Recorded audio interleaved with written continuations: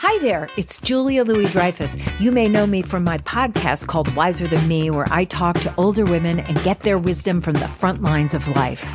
I was amazed by how many people told me our show made them look forward to getting older, which is why I'm here to talk about season 2 of the show. Sally Field, Billie Jean King, Beverly Johnson, Ina Garten, Bonnie Raitt, just to name a few. All hail old women. Wiser Than Me season 2 is out now from Lemonada Media. It's Merriam-Webster's Word of the Day for May 12th.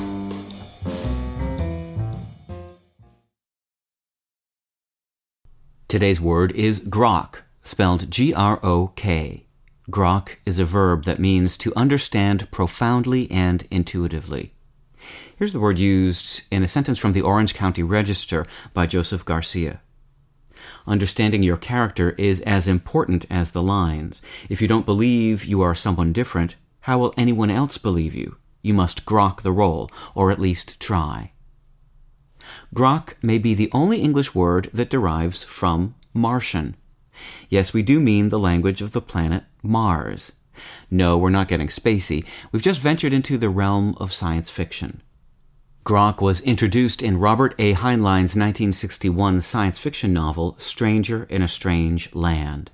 The book's main character, Valentine Michael Smith, is a Martian-raised human who comes to Earth as an adult, bringing with him words from his native tongue and a unique perspective on the strange ways of earthlings. Grok was quickly adopted by the youth culture of America and has since peppered the vernacular of those who grok it. With your Word of the Day, I'm Peter Sokolowski. Visit Merriam-Webster.com today for definitions, wordplay, and trending word lookups.